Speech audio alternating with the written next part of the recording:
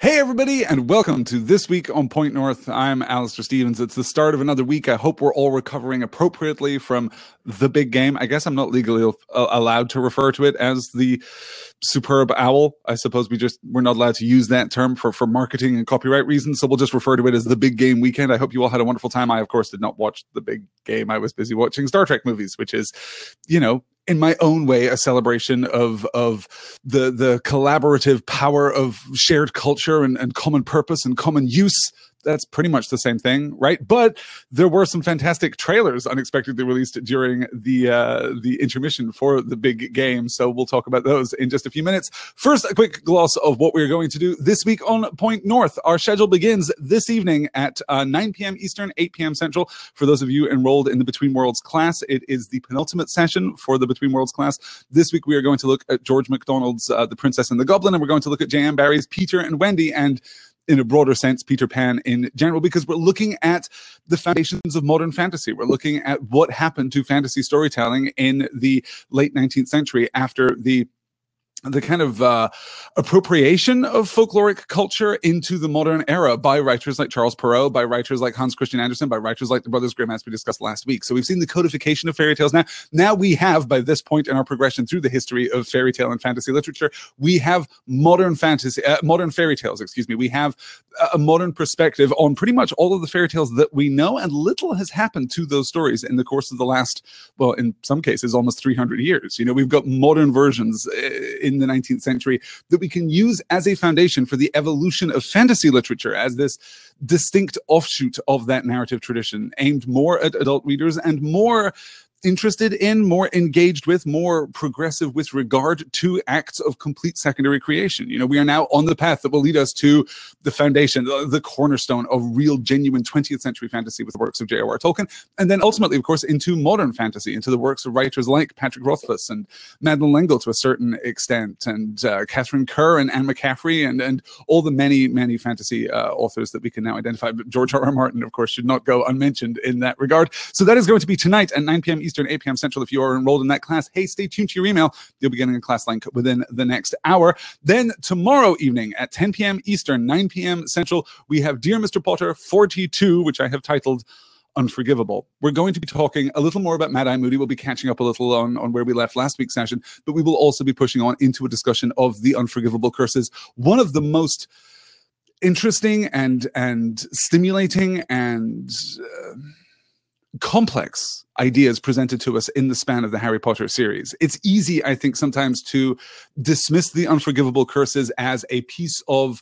fantastical world building of the order of Quidditch and House Elves. But I think the Unforgivable Curses are much more than that, particularly in the context of Goblet of Fire, of course. So I'm very much looking forward to talking about those chapters and delving deep into the philosophy of the Unforgivable Curses is basically what I'm most interested in. What is evil? Why are these things unforgivable? What do we mean by the word unforgivable in the frame of Harry Potter, where forgiveness and culpability and moral responsibility and moral agency are so often confused, are so often unclear, are so often ambiguous? We're going to have a really great discussion about all of those topics tomorrow evening. Then on Thursday, we're also playing catch up in There and Back Again, you guys. The 51st episode of There and Back Again, The Crown of the Fallen King, will take us through the end of last week's reading, basically, in order to try and make the schedule for There and Back Again work, in order to kind of make good on the initial promise that I made. I was trying to dash through 2.5 chapters last week, and made it through about one chapter, because we were talking about Faramir, and what is a boy to do when we're confronted with the possibility of talking more about Faramir of Gondor. So we're going to look at the crossroads, essentially. We're going to be looking at this transit out of Ithilien to the very borders of Mordor, and we'll conclude with that enormously evocative and thought-provoking that provocative passage where Sam and Frodo find the statue of the fallen Gondorian king, now wreathed in flowers. That's going to be a really interesting discussion. So I'm very much looking forward to that. And then, of course, speaking of adding extra sessions, this week was supposed to be the last session in our Wrinkle in Time book club. It will instead be our penultimate session in our Wrinkle in Time book club, because I just like talking about stories, you guys. We're just going to spend even more time talking about Madeleine L'Engle's classic 1962 novel, A Wrinkle in Time. So we're going to have our penultimate discussion of that book this week, our ultimate discussion of that book next week, and then we're going to launch directly into Neil Gaiman and Terry Pratchett's Good Omens, one of my very favorite books of all time. So I'm very much looking forward to delving into that. Stay tuned for more. I'm hoping to have at least the first stage of our polling process for the next, maybe the next book club book, maybe the next 2 book club books. I kind of like this system where we know in advance what it is that we're going to cover. So I'm trying to get that laid out this week so that we can have that in place by the time we start Good Omens in a couple of weeks' time. A lot of really fun discussions coming. Jenna's asking, what chapter will that be up to? Is that for... Let me see. In the context of what, Jenna? I'm sorry, I wasn't keeping up with the chat. I do apologize. In Dear Mr. Potter, we are covering up to, what is the Unforgivable Curses? Chapter 13, maybe? I think that's where we are now. And then for There and Back Again, we're going to be covering up to the end of chapter 10. Gosh, I'm just... No, not chapter 10. Chapter 7. Chapter 7 is the Crossroads. So we'll be looking at chapter 7 of chapters 6 and 7 of book 4 of The Lord of the Rings to cover the transit up to the Crossroads. So it'll be a ton of fun. I'm really looking forward to getting into all of that. 13, maybe 14 for Goblet of Fire. I forget, but it's the end of the Unforgivable Curses chapter. We'll be reading through to that, which is conveniently enough the chapter entitled The Unforgivable Curses. There's a lot to get. Aaron saying here, so Sundere, I'm just fine not dashing it all through there and back again, taking a nice hobbity walk through Middle Earth, and don't forget second tea. Well, we've had our first tea, but what about second tea? Yes, good.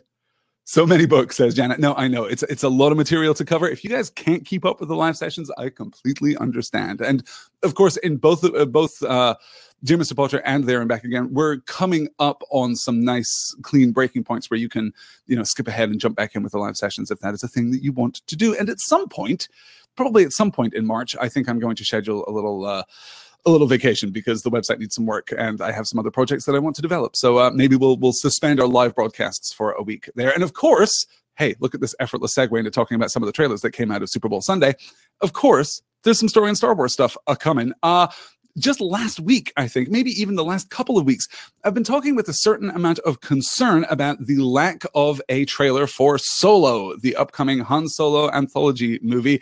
Well, we got a teaser trailer during the Super Bowl, and this morning, as I'm recording this, we got the first trailer, and it's a knockout. It's a knockout. It's really good. There's a lot of fan service, which I think we might expect. And there are a couple of scenes which make me wonder about the tonality of this film. There is a speeder power slide in particular, which makes me wonder about the tone of this film and about the texture of this film, to what degree this is going to feel like a genuine Star Wars story and to what degree it is going to feel like something else. This is going to be such an interesting point of discussion when we can look at the Solo movie alongside, Rogue One and kind of what we're doing in the expanded Star Wars space right now. I'm really excited to have those discussions. When that movie comes out on Memorial Day, it turns out that May is going to be a knockout month for movies, you guys, because I'm also looking ahead to Infinity War. We got a new TV spot for Infinity War.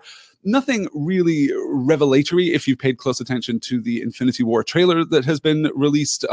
We get a couple of interesting shots. We get a better shot of the interesting Wakandan shield that Captain America seems to be wielding. Shields that Captain America seems to be wielding in that final shot where they're all running toward the camera. That had been observed, of course, and now we have a better sense of how that is going to work. There's an interesting shot of Tony Stark as he's kind of taking off his sunglasses, where we get some kind of digital effect around his shoulders and neck, which seems to be the Iron Man armor taking form. It's possible that we're moving toward a nanite-based Iron Man armor in this movie, which, as someone who loves tracking the development of the Iron Man armor, A, seems completely consistent with what we've seen in the comic books, and B, seems really, really cool and interesting. We get a little shot of Wanda and Vision. There's a lot to love in that trailer. Nothing that is absolutely revelatory, though, in terms of Infinity War, but I can't wait, obviously, to see that movie and to talk about it at great length over on Excelsior, the podcast from Common Room Radio that I produce with Sarah Kate Pesant and Vinton Bain, which I think I mentioned in every single one of these live shows now, because I'm just having an absolute blast doing that show. If you've enjoyed my discussions on Excelsior, you should know that today we have our discussion of The Unstoppable Wasp, the first volume of The Unstoppable Wasp, which is a delight, is an incalculable delight. I have been wanting to read that book. Literally, when we sat down last year to begin Excelsior, we had a very short list of books that we wanted to cover, and The Unstoppable Wasp was on that list. We already knew that we wanted to talk about it, and we just haven't had the opportunity until now. It is a knockout. So we discussed the first volume of Unstoppable Wasp, which is the first 4 issues of that, what turned into a limited run, and the all-new, all-different Avengers issue 13, I think, which is the crossover with Civil War II, which focuses on Nadia Pym. She is a great character. I'm a big fan of the traditional Wasp of Janet Van Dyne, of Janet Pym. I think she's a really interesting character, particularly in the early days of the Avengers back in the 60s, up to about the mid-70s, I suppose. And even then, continues to be a fascinating and provocative character. Her presence in the foundation of the Avengers, her presence in the foundation of the 616 comic book universe is just brilliant. So it was great to have an opportunity to talk about her. We also this week have our upcoming commentary track for Captain America, The First Avenger. That'll go out on Friday. I cannot wait to talk about that movie. I love the Cap trilogy above all other Marvel movies. I think Cap is my guy, and that trilogy is really very good. And the more that I watch The First Avenger, the more I enjoy it. So that'll be released on Friday. Is that everything? Am I all caught up? Oh, and then next week on Excelsior, we're going to be looking at the first half of Hulu's Marvel's Runaways. We're going to be looking at the first half of that series. Then we're going to take a skip week to talk about the new Black Panther movie, which comes out next week. You guys, can you believe it? And then we'll conclude with our thoughts on the back half of the first season of Runaways. I do a lot of podcasting. I don't know if this has become in any way apparent, but I talk a lot on the internet. I talk a lot about comic books and stuff on the internet. Just, you should know this about me if we're going to be friends. And we are going to be friends, aren't we? So all of that was fascinating. The Solo teaser was enticing, but not quite there. The Solo trailer, very, very good. I have a couple of questions, but no real concerns. Donald Glover looks fantastic as Lando Calrissian. We'll talk about that in great depth, I'm sure, when that movie comes out. I'm also fascinated by the fact that movie appears to be taking a heist movie structure, which is the right choice. That is a really good choice for that film. So I can't wait to delve more into that. But that is not the only trailer that was released last night, or indeed the only thing that was released last night, because it turns out that Netflix has done something, well, not quite unprecedented, but damn near unprecedented. Certainly, I believe, unprecedented for Netflix. I am talking, of course, about the Cloverfield paradox. It's been 10 years. It's been 10 years since the original Cloverfield movie, you guys. It came out in 2008, and I was involved at that time in the alternate reality game community surrounding the release of the first Cloverfield movie, and in part because of that community, in part because of my excitement about that movie, I loved Cloverfield. I was absolutely consumed by it. As I've said before in these live discussions, I am a huge fan of found footage as a narrative technique. I love the immediacy and the intimacy that you get from found footage. I like how ambitious found footage directors often are.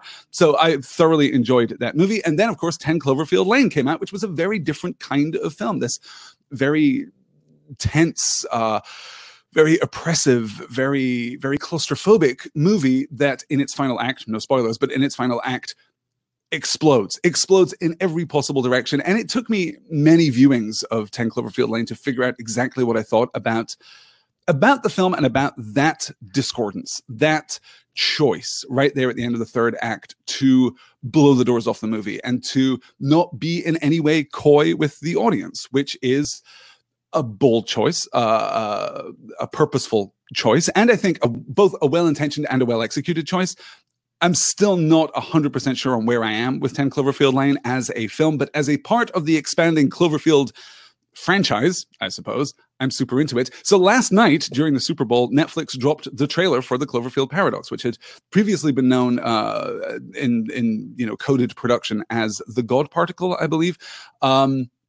And then brilliantly announced, also it's just available. It's going to be available the minute the game is over. This is a trailer with a lead time of like an hour and a half. So you can go and watch it. It's available on Netflix right now, at least here in the US. I haven't seen it yet, but I think I know what I'm doing after the Between Worlds class this evening. Let me tell you. I'm fascinated by the Cloverfield phenomenon, firstly.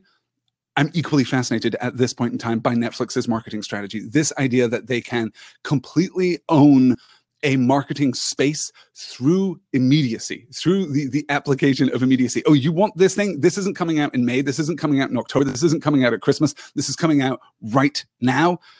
That does seem to be playing powerfully to the strength and the ubiquity of Netflix. Netflix is effectively a ubiquitous broadcast platform here in the US, at least not quite, of course, and I'm sure that their marketing managers would really like greater ubiquity, would like greater market penetration, but functionally, it is. You either have Netflix or you know someone who has Netflix, or you are not at all interested in Netflix. Like that seems to be where people are on the scale, even after the recent price hikes. And that's a really powerful position to be in. That is the closest thing that we have, I might argue, to old school, network broadcast, like mid 80s network broadcast, like finale of MASH, finale of Cheers, Twin Peaks era network broadcast. This is a platform that allows you huge penetration across a number of different demographics, but obviously very marketable demographics.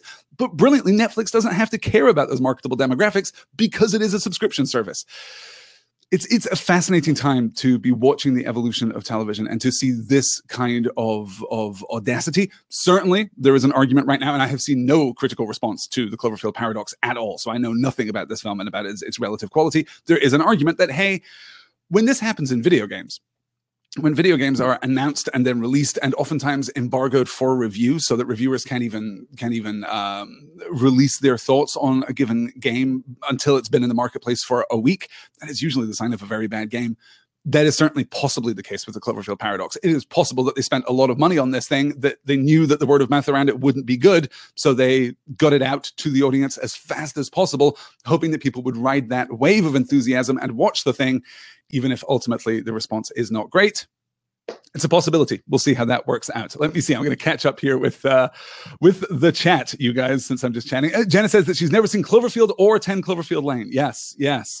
We're talking about if you're into modern supernatural horror, I would recommend Cloverfield. I think that Cloverfield still holds up. I think the central conceit of Cloverfield is still very good. I mean, let's be clear here. This is not a perfect movie. It's real flabby in its third act, you guys. And it plays with some tropes which even in 2008 felt a little regressive. It is all too willing to damsel the pretty girl. That is, in fact, the anchor point of the entire plot of the story. And it pushes back against that in a slightly postmodern way, but inconsistently and erratically, right? It is still the story of the square-jawed hero type going to rescue his girlie, which is not great. And I kind of wish that we'd been able to invert that. 10 Cloverfield Lane, on the other hand, inverts that beautifully by handing a lot of power to Mary Elizabeth Winstead's protagonistic character there. Yeah. Let me see here as I try and catch up. Yeah, Jenna says, because we're in an age of remakes, it's cool, but like, guys, original ideas, please. Yeah, I mean, the thing about remakes is not that we are bereft of original ideas. It is that we are bereft of security when it comes to producing entertainment, right? It is very tempting in an age where movies cost fantastic sums of money and have to cost fantastic sums of money if they're going to make any impact at all. Parenthetically, yes, of course, there are lightning strikes. Yes, of course, you can still go out and make a movie for $2 million or for $45,000 and have it be a hit. That can still happen, but it is now less likely than it has ever been that is going to be the case. So we have to invest fantastic amounts of money into movies, which means that they are oftentimes creatively a little safer than we might want them to be, and oftentimes are at least trading off of a well-recognized name, right? This is as I said, I just spent the weekend watching Star Trek movies. I actually spent the weekend watching the new trilogy of Star Trek movies. I watched the J.J. Abrams Star Trek, the Star Trek Into Darkness, and Star Trek Beyond.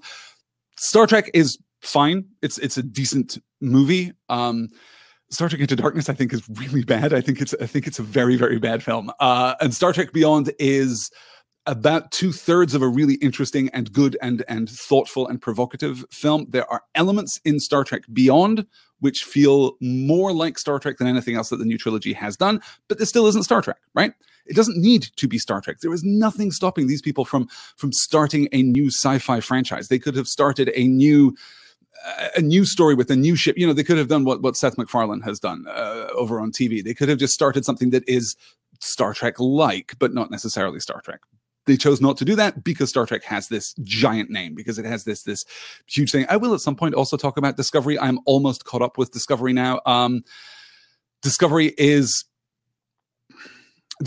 in many ways more like Star Trek than anything we've had since elements of Voyager, but really maybe since DS9. I think that well, although, okay, if I'm going to say elements of Voyager, then I should also say elements of Enterprise, right? I think there are things in Enterprise that Enterprise did very, very well in the Star Trek mold that embodied the Star Trek philosophy, which I really like.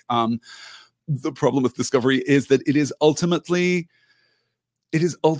reflective. It is ultimately referential to the source material in a way that I'm stunned by. I'm not going to give away any plot spoilers for Star Trek Discovery in case you guys haven't seen it. I will probably do a one-shot on that at some point, but it is more like Star Trek fan fiction than I expected it to be. And that's not to say, certainly, I'm not decrying fan fiction. As you guys know, I am the last person in the world who would decry fan fiction. When I say fan fiction, I don't mean in that it is amateurish and ill-formed. Fan fiction oftentimes is neither of those things, but it feels like fan fiction in the sense that an utter slavish love of the original text is required if Star Trek Discovery is going to work for you, which is a bold choice. Again, this is an opportunity to do something new. This is an opportunity to expand the franchise.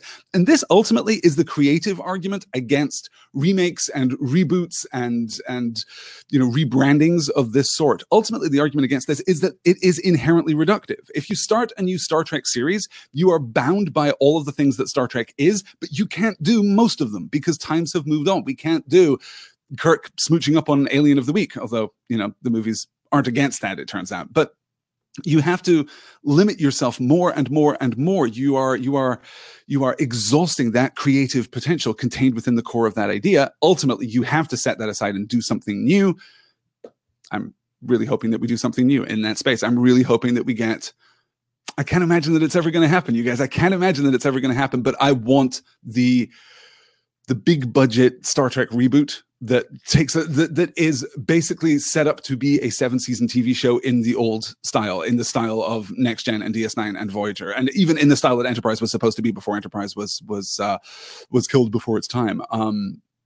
I would love to see a new Star Trek that is in a new space. I would love to go back to the Prime timeline. I'm just not in love with the timeline that we've had in these movies. I think, give me one last movie, right? This is my pitch. Give me one last J.J. Abrams-inspired, lens flare-inflected, Chris Pine and Zachary Quinto movie. Give me that movie that wraps up this bubble timeline and restores the original Prime timeline. And at the end of that movie, we do what we did right at the end of Enterprise, where we have this montage of ships and we have the captains splitting that call to arms, that brilliant opening crawl that we get, the Space, the Final Frontier epigraph that we get at the beginning of good, solid Star Trek.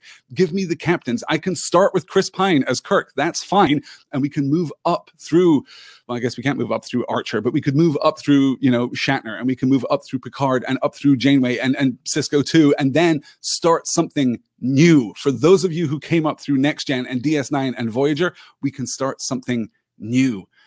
That would be my ambition. The pitch that I always made was basically to take the idea of Gene Roddenberry's Andromeda. I don't know if you guys are familiar with that show. The idea of Andromeda is that the flagship of the Federation, the Commonwealth in Andromeda, but it's basically the Federation, right? Basically think of the Enterprise. The Enterprise is stranded in the event horizon of a black hole. It is spit out 300 years later to find that civilization has fallen. That's what I want. That's the story that I want. I want the USS Lamplighter going across the galaxy. This small ship with a tight-knit crew, something, not even Voyager size, maybe like Defiant size, Nova size, like a nice, small, contained science ship going out to spread the light of civilization, make the challenges not military, not existential, certainly not metatextual, right? Where I'm weary now of Star Trek being threatened by people who know too much about Star Trek, which has been the plot now of, in a sense, all three of the recent movies and kind of Discovery too, I suppose, in an interesting way. Make the conflicts moral, make them philosophical. Give me something that I can really get my teeth into. Give me a captain who is heroic in that Jean-Luc Picard, Steve Rogers, Captain America sense, right? I want that. I don't think we're ever going to get it, but still, I want it. I want it nonetheless. Let me see. I'm just paying no attention to the Crowdcast yet. It's a Monday morning, you guys, and I didn't do a podcast yesterday after, I think I did a podcast every day for 8 days. At least, no, actually, I did way more than a podcast a day for 8 days. I think I did maybe 12 podcasts over the course of 8 days, something like that. And yesterday I didn't podcast at all. So now I'm feeling like I've got a lot of energy just pent up and I want to share it all with you, all my enthusiasm with you. Becca says, I want to know what happens now the Borg have suffered such a blow from Janeway, right? That's a great idea. Let's go back to some of those conflicts. Let's go back to Species 8472 and see what's up with them. And yeah, I don't know. Skipa's joining us on a train from Edinburgh to Glasgow. Oh no, Skipa, you're going the wrong way. I'm so sorry. That's a terrible thing to be going from Edinburgh to Glasgow. Skipa and I, for those of you who perhaps don't know, have a little friendly rivalry. Skipa loves Glasgow. I love Edinburgh. This is just a division in Scotland. This is just, Scottish people love one city or the other. I'm very glad you can join us, Skipa. Thank you for being here. You may lose that in just a minute. Yes. Let me see here as I scroll back. Aaron's recommending a McKee show. Excellent. Yeah, the the Federation, the human and Bajoran rebels fighting against the Cardassian occupation during the time prior to Deep Space Nine. Yeah, that's a really interesting idea.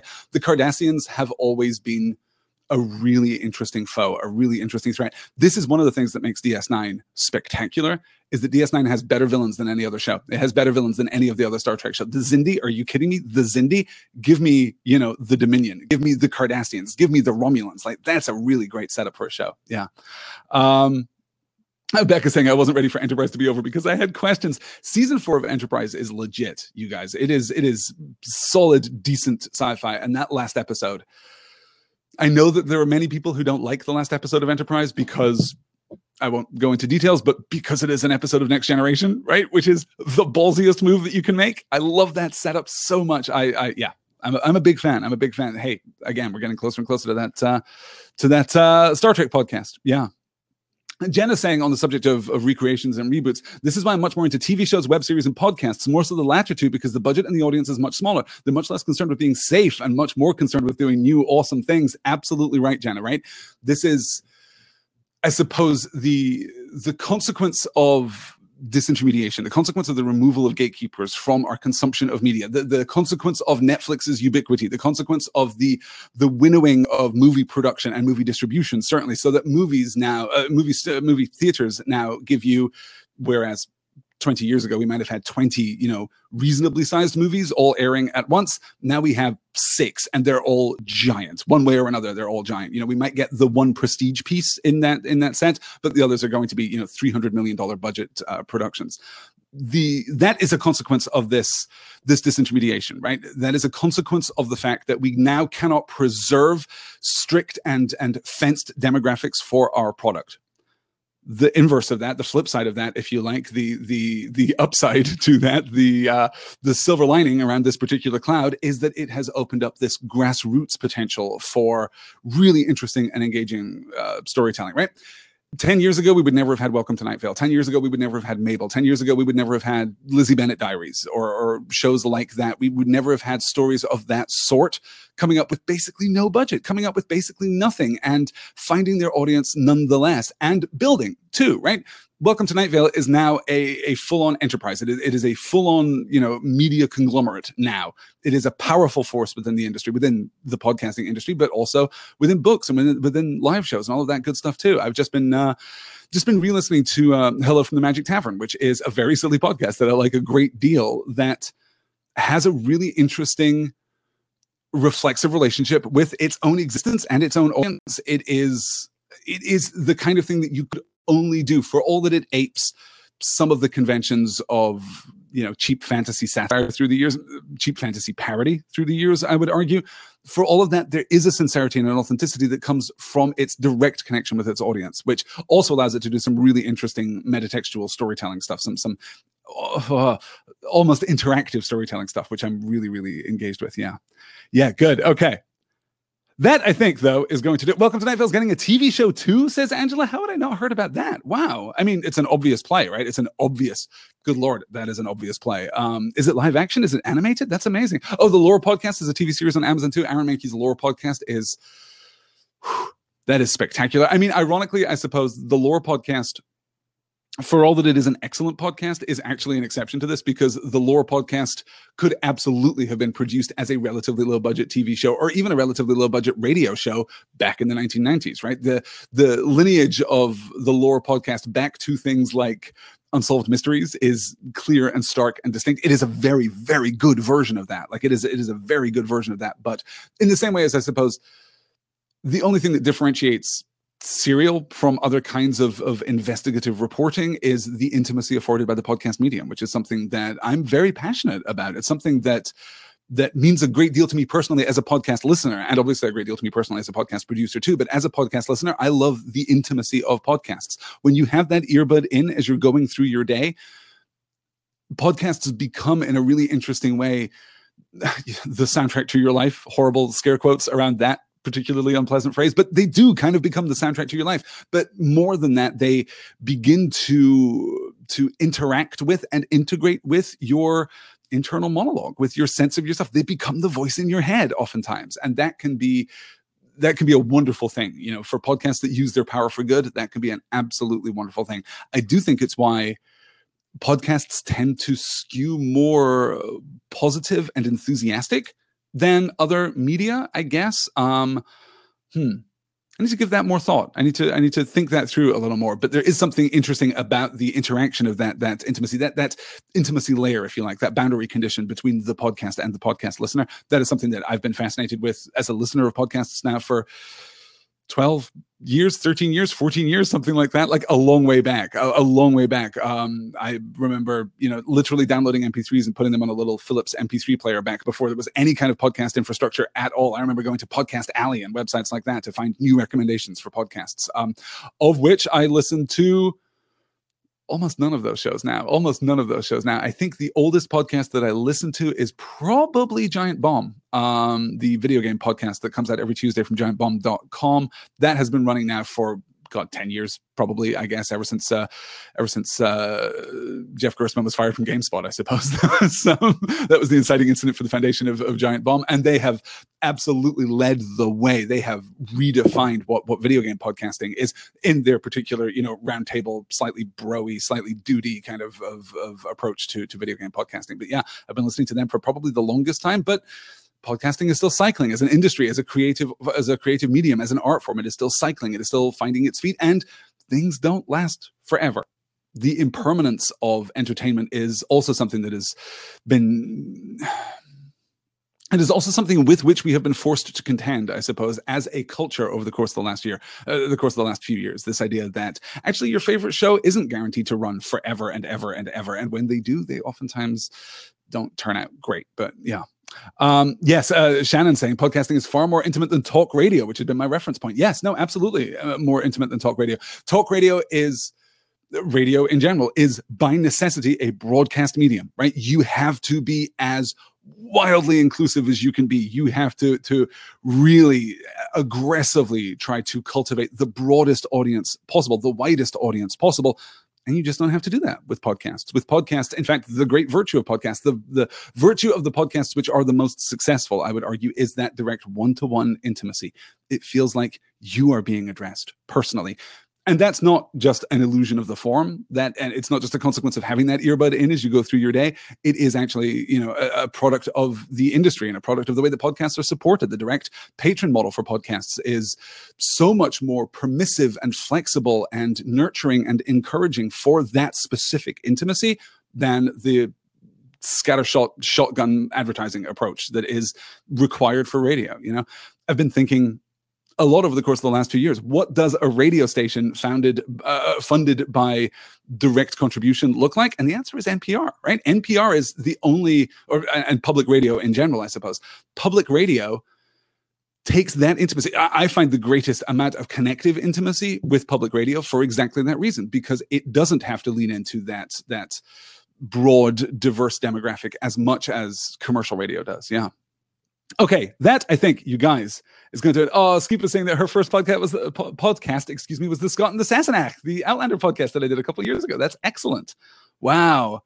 And Jenna saying, I only really started listening to podcasts in 2016 with Gilmore Guys and Dusted. I've been listening to Night Vale for years.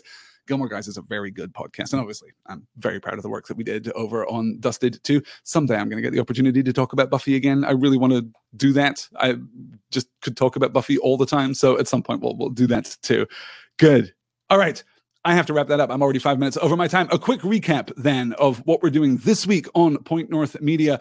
Tonight at 9 p.m. Eastern, 8 p.m. Central, the Between Worlds class, the 5th session, the penultimate session in our Between Worlds class, looking at the roots of modern fantasy in the 19th century, George MacDonald and the Princess and the Goblin, looking at J.M. Barrie and Peter Pan and Peter Mormendi specifically. Tomorrow night, that's Tuesday, February the 6th, at 10 p.m. Eastern, 9 p.m. Central, Dear Mr. Potter 42, Unforgivable, going all the way through to the end of the Unforgivable Curses. On Thursday night, that's February the 8th, 10 p.m. Eastern, 9 p.m. Central, There and Back Again 51, The Crown of the Fallen King, taking us through to the end of The Crossroads. And then on Friday at 10 p.m., that's February 9th, I should say, at 10 p.m. Eastern, 9 p.m. Central. We are going to continue with A Wrinkle in Time, take just another extra week to talk about A Wrinkle in Time. I'm very eager to do that thing, our penultimate discussion of that fantastic book.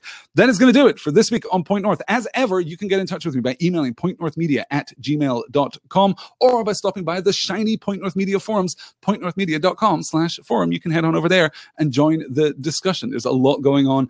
In fact, one of the things that I'm doing this afternoon is heading on over to the forum and catching up with all of the many discussions that I missed yesterday during my day off. Just a terrible, terrible thing. Guys, thank you all so much for being here. Thank you all so much for your support and for your enthusiasm. If you have $1 to spare and you don't yet support Point North Media, head on over to patreon.com/pointnorthmedia or coffee.com, ko-fi.com/pointnorthmedia, or just paypal.me/pointnorthmedia.